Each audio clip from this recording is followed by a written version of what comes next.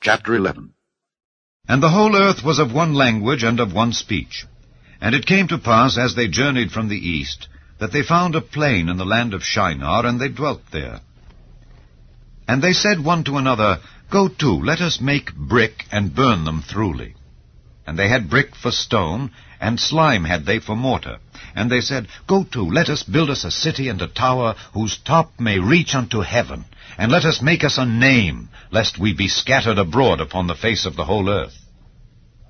And the Lord came down to see the city and the tower which the children of men builded. And the Lord said, Behold, the people is one, and they have all one language, and this they begin to do. And now nothing will be restrained from them which they have imagined to do. Go to, let us go down and there confound their language, that they may not understand one another's speech. So the Lord scattered them abroad from thence upon the face of all the earth, and they left off to build the city.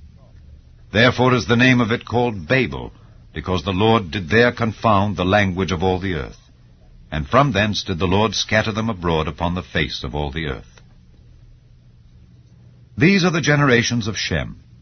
Shem was 100 years old, and begat Arphaxad 2 years after the flood. And Shem lived after he begat Arphaxad 500 years, and begat sons and daughters. And Arphaxad lived 35 years, and begat Salah. And Arphaxad lived after he begat Salah 403 years, and begat sons and daughters. And Salah lived 30 years, and begat Eber. And Salah lived after he begat Eber 403 years, and begat sons and daughters. And Eber lived 34 years, and begat Peleg. And Eber lived after he begat Peleg 430 years, and begat sons and daughters. And Peleg lived 30 years, and begat Reu. And Peleg lived after he begat Reu 209 years, and begat sons and daughters. And Reu lived 32 years, and begat Serug. And Reu lived after he begat Serug 207 years, and begat sons and daughters. And Serug lived 30 years, and begat Nahor. And Serug lived after he begat Nahor 200 years, and begat sons and daughters. And Nahor lived 29 years, and begat Terah.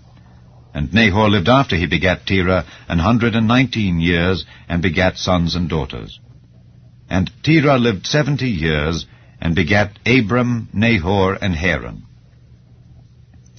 Now these are the generations of Terah. Terah begat Abram, Nahor, and Haran. And Haran begat Lot. And Haran died before his father Terah in the land of his nativity, in Ur of the Chaldees. And Abram and Nahor took them wives. The name of Abram's wife was Sarai, and the name of Nahor's wife Milcah, the daughter of Haran, the father of Milcah and the father of Iscah. But Sarai was barren; she had no child. And Terah took Abram his son, and Lot the son of Haran his son's son, and Sarai his daughter-in-law, his son Abram's wife, and they went forth with them from Ur of the Chaldees to go into the land of Canaan. And they came unto Haran, and dwelt there. And the days of Terah were 205 years, and Terah died in Haran.